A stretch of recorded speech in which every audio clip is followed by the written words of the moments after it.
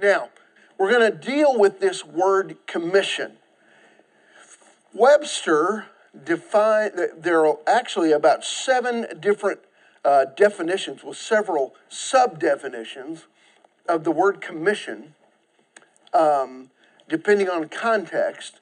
But Webster's going to give 2 in particular that I wanted us to dial down on. It's going to say a formal written warrant granting the power to perform various acts or duties.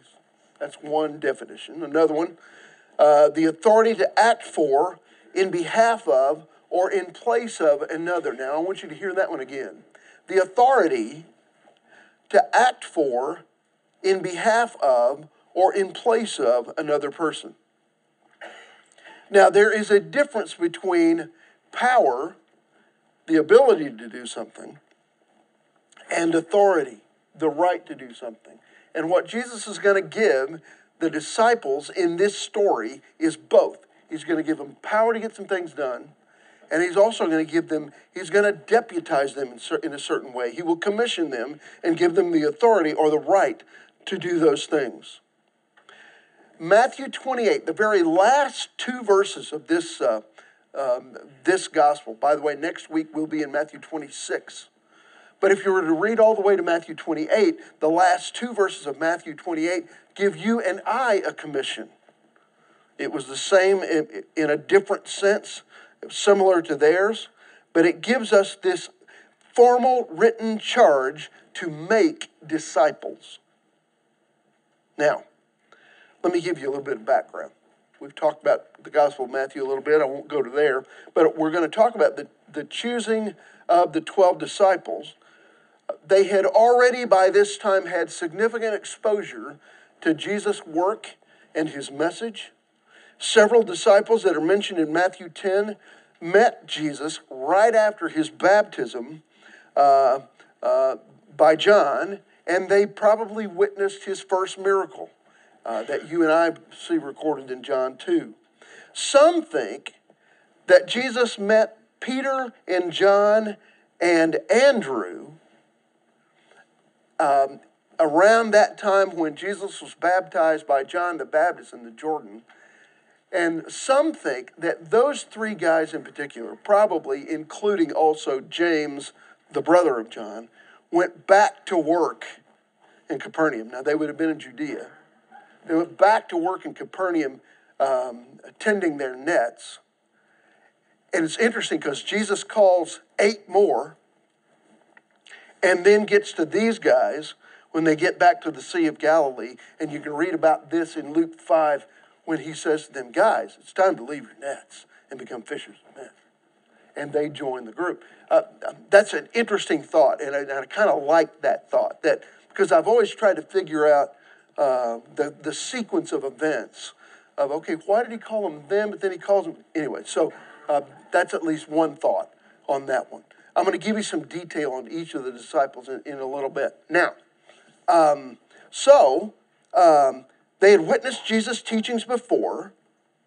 Somewhere during this campaign, Matthew the tax collector accepted the call. We read about him in Matthew 9. As Jesus' mission grew, he urges them to pray. Notice what he urges them to pray for. We're going to look at the last 2 verses of chapter 9, and then we'll start in chapter 10 in just a minute. Okay? Look at the last 2 verses of chapter 9. He's going to say, he said to his disciples, the harvest is plentiful, but the workers are few.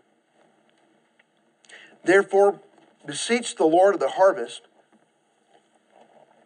to send out workers into the harvest. Isn't it interesting that Jesus didn't command you and me? Now, this is going to sound heretical. Jesus didn't command you and me to pray for the lost. Not a bad idea. But he commanded us to pray for what at the end of 9? Harvest. Workers. He commanded us to pray for disciples, for those who would tend the harvest. So that's the context of what we're going to study today. Now, Cindy, can I ask you to, in the absence of your husband, can I ask you to read verse 1, 2, 3, and 4 out of Matthew 10? All his 12 disciples and gave them authority to drive out evil spirits and to heal every disease and sickness.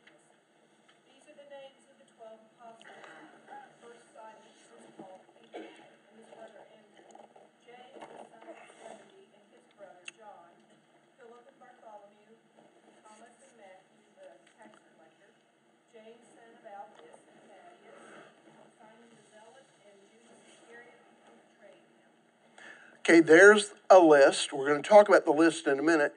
Dan, can I prevail on you to go over to the right to John 14:12? We're going to read that in just a minute. Okay. Now, so we said, here's what goes in your blank. We said that this is the fulfillment, as he's calling them, it's the fulfillment of his previous prayer about workers in the kingdom, workers in the harvest. Okay. So he begins to call them. So he calls them and he gives them authority. Now, what I've got to deal with a little bit is what is the scope of the authority he gives them. Now, listen to 6:10. This is right in the middle of what you and I call the Lord's Prayer. He says, "Your kingdom come, your will be done, on earth as it is in heaven." There is a kingdom component to what he's going to call them to do. We'll unpack that a little more as we go on. But the idea here is, as expressed by Matthew in his writing, is he gives them this authority to do all of these things as evidence that the kingdom is come. Listen to what he promises now. He's going to promise them this for after he leaves. He's going to say, it's better for you if I go away. And he gives them another sense of authority in John 14:12. Truly, truly, I say to you, he who believes in me will also do the works that I do, and greater works than these will he do, because I go to the Father. Okay? You're going to do greater things than I do. You know they had to be jaw-dropped at that or just wag their head and say, no way. We have watched you do all these things. Now, it's interesting, even while he was still here, he gave them authority in this. He's calling them and getting ready to send them out, and he gives them the authority to do. What's the scope? How much is he allowing them and giving them the authority and the power to do that he's been doing? How much? Every bit of it. Up to and including casting out of demons. Interesting. Defeating the devil. Up to and including resurrection. Wow. And by the way, they've seen him do that. Gives them the authority to do the full scope of what he has been doing. They give him the authority. He gives them the authority to do. Now, in verse 2, there's a unique word that's used. It's only used twice in this sequence. Okay, so the 12 apostles is only used here. And in, I didn't put the reference. You might want to write it down. Revelation 21:14, those two words are used together in that way too. The 12 apostles. The unique word here that's used, you notice he's been talking about disciples, and we think about them being disciples. But in verse 2 it says, now the names of the 12 apostles are, and it begins that list. We'll kind of deal with that list. It is used... the idea is one who is sent. Go with me just quickly. Take your Bible and go to the right to John 13. The same word is used, but it's translated.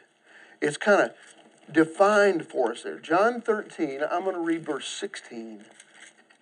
Okay? John 13:16. Listen how this, because the same word comes in here. Truly, truly, I say to you, a slave is not greater than his master, nor is one who is sent greater than the one who sent him. So that phrase that's translated, one who is sent, is the same word that's used here in Matthew 10 as apostle, one who is sent.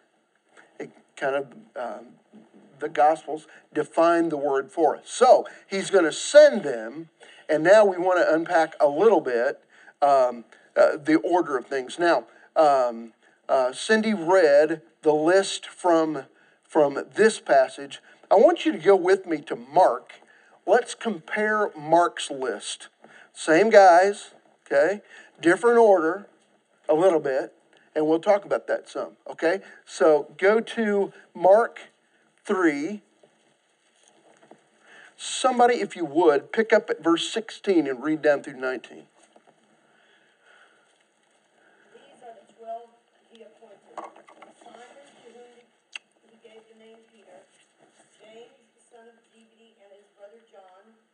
To them he gave the name Boanerges, which means sons of thunder. Andrew, Philip, Bartholomew, Matthew, Thomas, James, son of Alphaeus, Thaddeus, Simon the Zealot, and Judas Iscariot, who betrayed him. Yeah, thank you for working through that. Okay, so because a lot of those names are names that we don't hear every day, right? Okay, let me give you just some facts as you compare those two. Now, there's a list. There are 4 listings of the 12 in the Bible. One in Matthew 10 that we're studying today, Mark 3 that we just read, Luke 6, okay? And there's another one that lacks Judas in Acts 1:13. Okay, so there are 4 different lists. They're pretty consistent, but they're a little different. The names in the verse before us are always the top 4 in those lists. So it's always Peter, Andrew, James, and John. Always the first 4. Okay? That seems to indicate, you would think at least, their relative importance to the other 8. Simon Peter is always listed first. Always. Probably acknowledges his leadership among all the rest. The order of the other 3 varies from list to list. Peter, James, and John are sometimes referred to as Jesus' inner circle. They saw some things that the others didn't get to see. Can you think of anything? They went up on the Mount of Transfiguration. Remember, Peter wanted to, build 3 sheds and let's stay up here. Okay, that was Peter, James, and John. What else did they see that maybe the others didn't see? They got to see a couple of resurrections that the other guys may not have seen. Well, certainly they all saw him. Peter was the only one that got kind of actively involved in that one, Karen, before he started to sink. Okay, so there's kind of an inner circle there. Now, the pattern repeats as the 5th and 9th names are the same every time. Now, I find that interesting. I don't know why. Number 5 and number 9 are always the same. Okay. While 6 through 8 and 10 through 12 swap places sometimes. So those 2 triads swap occasionally in these. Judas the betrayer is always listed last, and not at all in Acts. He's off the scene by then. Okay? Yeah, Ron, I like that. Wow. Yeah, I like that. Do what? What was that? Last in, first out. Is there? Okay. Spoken like a true accountant. All right. Now, all of the listings, okay, except for that one where Judas is left out, fall into thirds, okay, 4 names each. So 4 triads. They all kind of are listed in 4 triads, okay? Now, we've read through 4, so let's talk a little bit about each of these guys. Philip is the only other apostle who has a Greek name. Now, Andrew is one of them. Both of those guys have a Greek name. He's from Bethsaida, the hometown of some of the others. His name always appears 5th. The names of the other 3 apostles noted here in verse 3, Philip, Bartholomew, and Thomas, and Matthew. The other 3 vary in appearing in the 6th through the 8th positions. Bartholomew is generally identified as Nathaniel. You read about him in John 1. Otherwise, he's not mentioned in the New Testament except in those lists. Thomas, what do we typically call him? Doubting Thomas. Interesting. He was actually quite bold in a lot of times, but if you can read about him in John 20, he's the one who said, I'm not going to believe he is risen from the dead until I see it for myself. And there's this wonderful exchange between him and Jesus in John 20. Now, Matthew's list is the only list. I find this interesting. Matthew's the only list of the 4 in which Matthew is designated a tax collector, a despised profession. And it's him who writes the list. This list. I find that interesting. He kind of indicts himself in some way. All right. James, the son of Alphaeus, appears in the 9th position every time. The word James appears more than 40 times in the New Testament, so it's important that we kind of give him a kind of a surname or another designation. The New Testament refers to as 5 different men by the name of James. So most of us think that this James is James the younger, that's talked about in Mark 15, where there he's identified, at least in my translation of the scriptures, as James the Less. Or you might call him Jimmy Light. Okay. His mother, by the way, was at the empty tomb. Kind of cool. Identified there in Mark 15. Okay. Now, okay, you learn a little bit. I had to. The only thing we know of Thaddeus is the question he asked in John 14. He asked a question there. And then there's another Judas, son of James, identified in Luke 6 here, and Simon the Zealot. Okay? Judas Iscariot, obviously, is the one infamous for betraying Jesus. Now, the collective identity of the 12 is really more significant than their individual biographies, although I find it a fascinating study to try to find out things about them, how they died, what they did, what they accomplished, that is not in the Bible. You can find some of those things. By the way, an expert on that, he's not here, but I'll throw him under the bus. An expert on what happened to the 12 is Ed Abel. He was fascinated with that study and studied all kinds of things about what happened with the 12. He's taught that a few times, and I've been in on some of that. Okay, all are close associates of Jesus. That's what's important. They are familiar with his lifestyle and his teaching and his methods, and they're well prepared and continue to do and expand his work. So that's the idea. Verse 2 through 4 gives the list in order, at least in Mark's order, and we looked at those other orders. Now, let's see what they're commissioned to do. Louise, can I prevail on you? Let's go to verse 5 and read down through 12.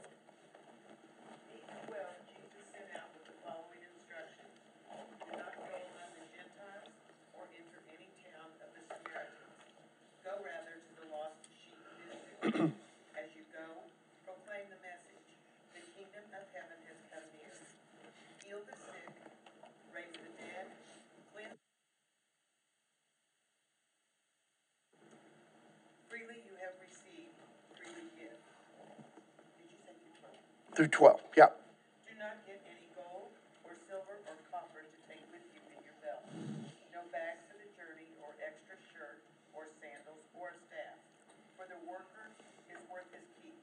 Whatever town or village you enter, search there for some worthy person and stay at their house until you leave. As you enter the home, give it your greeting. Does verse 5 bother you a little bit? In context of other things that Jesus has both said and done, does it bother you a little bit? I've got to kind of come to terms with why he would say, don't go to the Gentiles, don't go to the Samaritans. Does Jesus love, does God love Gentiles and Samaritans? Yep. Absolutely. Yep. In the Great Commission that we talked about at the end of the book, Matthew 28, and also in Acts 1:8, he acknowledges, he says, this is how you're going to do it. And it includes going specifically to Samaria and to the ends of the earth. Okay. Now, in Jesus' day, Gentiles are just non-Jews. Anybody that's a non-Jew. Samaritan is a particular kind of that, who's kind of an intermingling between the northern 10 tribes and the Assyrians or other groups of people. Jesus hung out a lot with Gentile people, and they're included in both the Great Commission and in the restating of it in Acts 1:8. So, what I've got to come to terms with is there's no discrimination here. Okay? But that has yet to unfold. And we're going to begin, he says, with what he identifies as the lost children of Israel. That's part of his strategy. We're going to start here first. Now, if you need some evidence, he visits with Gentiles in 8:28. he ventures into their territory in chapter 8. You have read the story of Jesus evangelizing, radically changing the life of the woman at the well in John 4, who was a Samaritan in Samaria, which is where he was right then. So we know that there's no discrimination here. This is a matter of strategy, part of his strategy of how they're going to disseminate the gospel message. Okay? Now, let's talk about the message. It hasn't changed. It didn't change throughout his entire ministry. Let's read it. Okay, what was the message here in verse 7? He says, here's what you're to preach. The kingdom of God is within you. He says, the kingdom of heaven is at hand. All right? Now, that's kind of the idea. Very pithy, short, at hand. All right? So, the message hadn't changed. Look at chapter 3. Now, in those days, John the Baptist came, preaching in the wilderness of Judea, saying, repent, for the kingdom of heaven is at hand. Heard that before. All right? Actually, you heard it first there, right? Okay, let's look also at 4:17, same page, across the page in my Bible. All right, he says, from that time Jesus began to preach and say, repent, for the kingdom of heaven is at hand. So there's the message. The message didn't change. I read a story this week about text messaging. Does everybody in here do text messaging? Joe doesn't. Joe, I love you, man. You're my kind of guy. Stan Harrison made me start text messaging. Do you remember that? I wasn't doing it. I was a holdout. And Stan said, no, I'm going to teach you how to do it. And he sent me anyway, it's been terrible ever since then. Stan, sorry. So, the use of abbreviations such as LOL, what's that one? Laugh out loud. I used to think it meant, loads of love or something like that. And that didn't quite fit in context of what people were saying to me. IMO, what's IMO? In my opinion. Okay, so you used to sell cell phones. So you got to know this stuff. All right? IMO. Yeah, okay. Well, there's a ton of them. All right? SMH. Shaking my head. That was one that I almost never figured out. I thought somebody was just saying,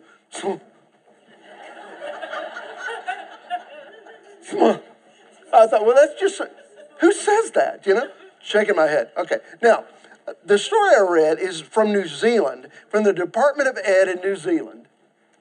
They ordered that students should not be penalized for answering test questions using text speak. In New Zealand, okay? While they're still encouraging students to use standard English, authorities instructed teachers to give total credit when the answer shows the required understanding. These educators argue that text speak is just another way to communicate. And I want to put on the board, R-U-C-R-U-R-E-S. Are you serious? But the apostles' message, are you ready for this? 26 characters, 5 words in Greek. The kingdom of heaven is at hand. Pretty short message. They were working 2 by 2. I don't think any of them had to look at the other guy, their partner, and say, hey, what was the message again? I really don't think they had to do that. I don't think they had to, text Jesus back and say, give us a message again. The kingdom of heaven is at hand. It's here. Now, I find that really intriguing. It just hasn't changed. Now, he's going to give them some illustrations here, or some instructions here, not illustrations. Beginning of verse 8, they're not to be paid for their ministry. Again, we're given here the scope of all of Jesus' work that they're given the authority to do, including resurrection.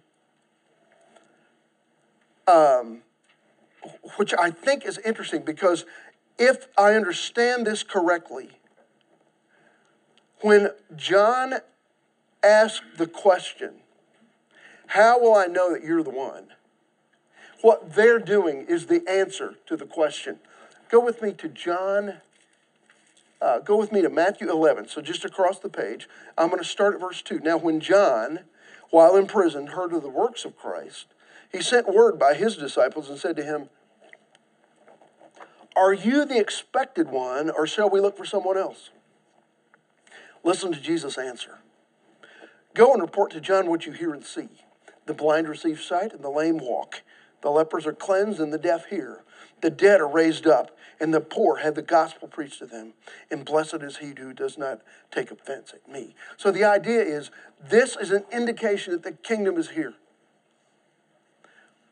But they're supposed to not be, at this point at least, they're going to get room and board, but not to be paid for their ministry. Verse 9, they're to pack light. Okay? Not even a carry-on. You don't need much. You're going to be dependent on it's interesting how 8 and 9 interact. Verse 8 and verse 9. Don't take anything with you, but you're not taking pay either. You'll be taken care of as you go, and there's an element of faith here. Again, they're just supposed to pack very lightly. Now, does verse 10 contradict verse 8? Look at verse 10. He says, "Don't take a bag for your journey, even 2 coats or sandals or a staff, for the worker is worthy of his support." And yet in verse 8, he says, "Don't take any money. Freely, you've been freely given, freely give." I don't think so. What I think here is probably what we're dealing with is the idea that they're to be dependent on their faith, they're to be dependent on those with whom they reside, and we'll read about them in verse 11. They're to look for a worthy host. Now, by worthy, we're not talking about some kind of a spiritual condition here or a spiritual delineation, but a person who's receptive or a home who's receptive. They're saying, stay there. Now, if you look at verse 8 with what all they're going to be doing, does it stand to reason that if they set up a base of operations in this home, because these people were receptive to them, does it stand to reason that somewhere along the way, somebody more wealthy, more connected, and having a nicer place would offer them a place to stay? They got better chow over there. And yet Jesus says, don't do it. I find that really intriguing. Stay where you start, he says. Do what? Bloom where you're planted. Bloom where you're planted. It's interesting. I hadn't really thought about that till this week about, well, they were probably offered all kinds of things after they're doing healings and all this other stuff. Stay at this, Robert Coleman in his classic work on evangelism, which calls this part of the instruction. He said, establish a beachhead and stay there. He uses a military term. Establish a beachhead and work from there your whole time in that town. Now, their approach, verse 12, is to be positive. They're to give door-to-door blessings. Ron and I were gone doing some errands yesterday, came back, and some folks had come to our door with a blessing. It was literally, we haven't been in our home very long, and they were advertising, the local church was advertising kind of all they do. We were kind of impressed with what all they put on our door. Paul, you'd be happy to know they were Southern Baptists, and they were going door to door. Does that surprise you a lick? No. But I wish we'd have been there to talk to them. So, first of all, so they know we weren't going to hell to start with, but to appreciate them for what they did. They were blessing us, even though we weren't there. So it's to be positive. A door-to-door blessing is kind of the idea. Now, let's read the last 3 verses. Cindy, can I come back to you? Read 13, 14, and 15.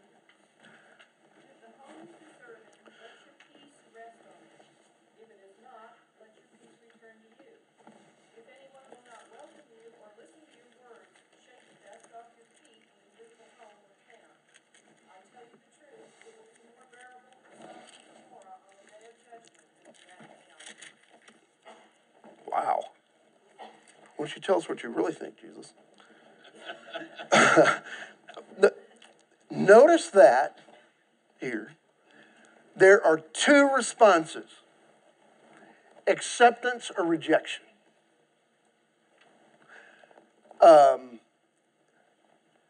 Notice that the success of the mission doesn't depend on how many respond. So it doesn't depend on the number of people that respond. It's just realize they're going to accept you or they're going to reject you.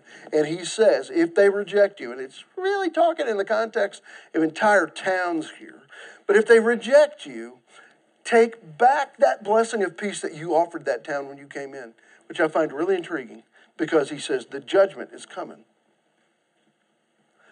And he says, you're to do this very strange thing. What's the thing? Literally, you took off your sandals, you clap them together, shake the dust off your feet. Leave the dirt from that town behind as a symbol of judgment. Now listen to this. I'm going to go to Acts 13:51. This is in Paul's ministry, okay? Isn't it interesting? Now, by the way, this was a cultural thing that they would do when a Jew left a Gentile city. They would clap their sandals together to say, I'm leaving this stuff behind. Okay? Jesus gives it a different context here in terms of acceptance or rejection. And here's what Paul does in Acts 13. Okay? They're working together. He's got companions with him. After the reading of the law, verse 15, and the prophets, the brethren, the synagogue officials sent, wait a minute, we're in the wrong passage. Hold on. Got to look at my notes here. 15 is not the same as 51. 13:51, here we go again. Last couple of verses. But, okay, a persecution against Paul and Barnabas ensued in verse 50. But they shook off the dust of their feet and protested against them and went to Iconium. They left town. They're doing here, up in the 13th chapter of Acts, what Jesus had told the apostles to do back in Matthew 10. Shake the dust off your feet. Literally, in my notes, I began to think about, take off your sandals and treat that like a Gentile city, even though it was not a Gentile city. Interesting. And then he begins to remind them in the 15th verse of judgment that's to come. Seemed like an offer too good to refuse until it was refused. The Chamber of Commerce in a place called Murcia, Spain, sponsored a contest called Shopping Against the Clock. The winner was going to be awarded a shopping spree worth a little bit over $7,000. The only catch was that the winner had to spend the money in less than 3 hours. Rhonda could do that in 3 minutes. All 600 businesses were involved in the town, hoping that the promotion would boost interest in the local economy. More than 60,000 contestants entered, but when the winner was notified, she replied that she'd have to think about accepting it. Duh, you know? In the end, she declined, saying that she was just too busy to waste a morning shopping.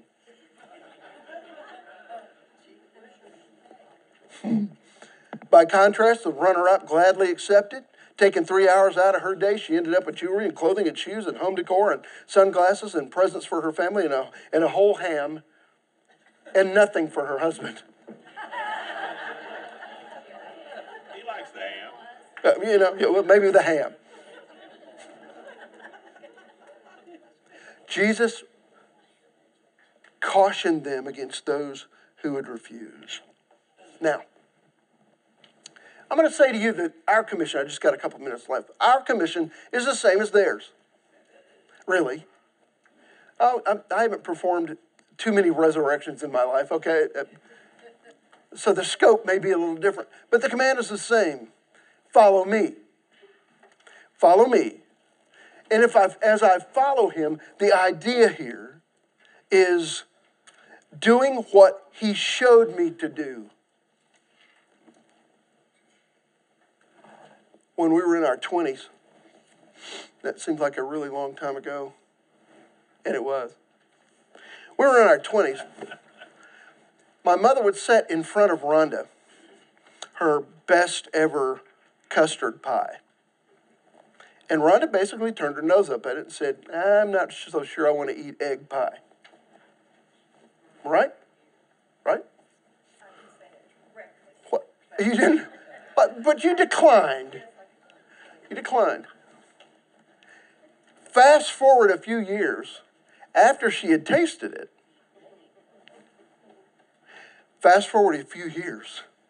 I can hardly tell this story. And my mother quit making custard pie because she said, Rhonda, you make it so much better than I do.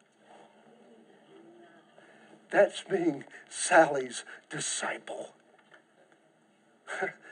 You did what she did. She showed you what to do. Can you tell I'm missing my mom today? What you and I are called to do is follow Jesus and imitate that which he did. And that which he did is that which we are to do. Go and make disciples. Now my question is, have you accepted that commission? All of us have a role to play in that. I'm going to tell you this, that I think it's really important that we all get in this business in some way. I remember when we first started Stephen ministry at this church, I remember thinking, you know what, there are probably a lot of people sitting in a pew who would say, you know, I don't have any music talent. I can't play and I can't sing. I'm not really confident enough to stand in front of a group of people and be a teacher, nor am I even really confident enough to lead a small group. But you know what? I could handle one-on-one. I think I'm okay just woman to woman, man to man. That's what Jesus is calling us to do. To take what he has taught me and one-on-one or one-on-two or one-on-three, reproduce it in the lives of somebody else. Until the point where you will say to those that you're discipling, you know what? You need to go out and do this because you're much better at it than I am. That's the multiplication plan. Your commission is the same as theirs was. Go and make disciples.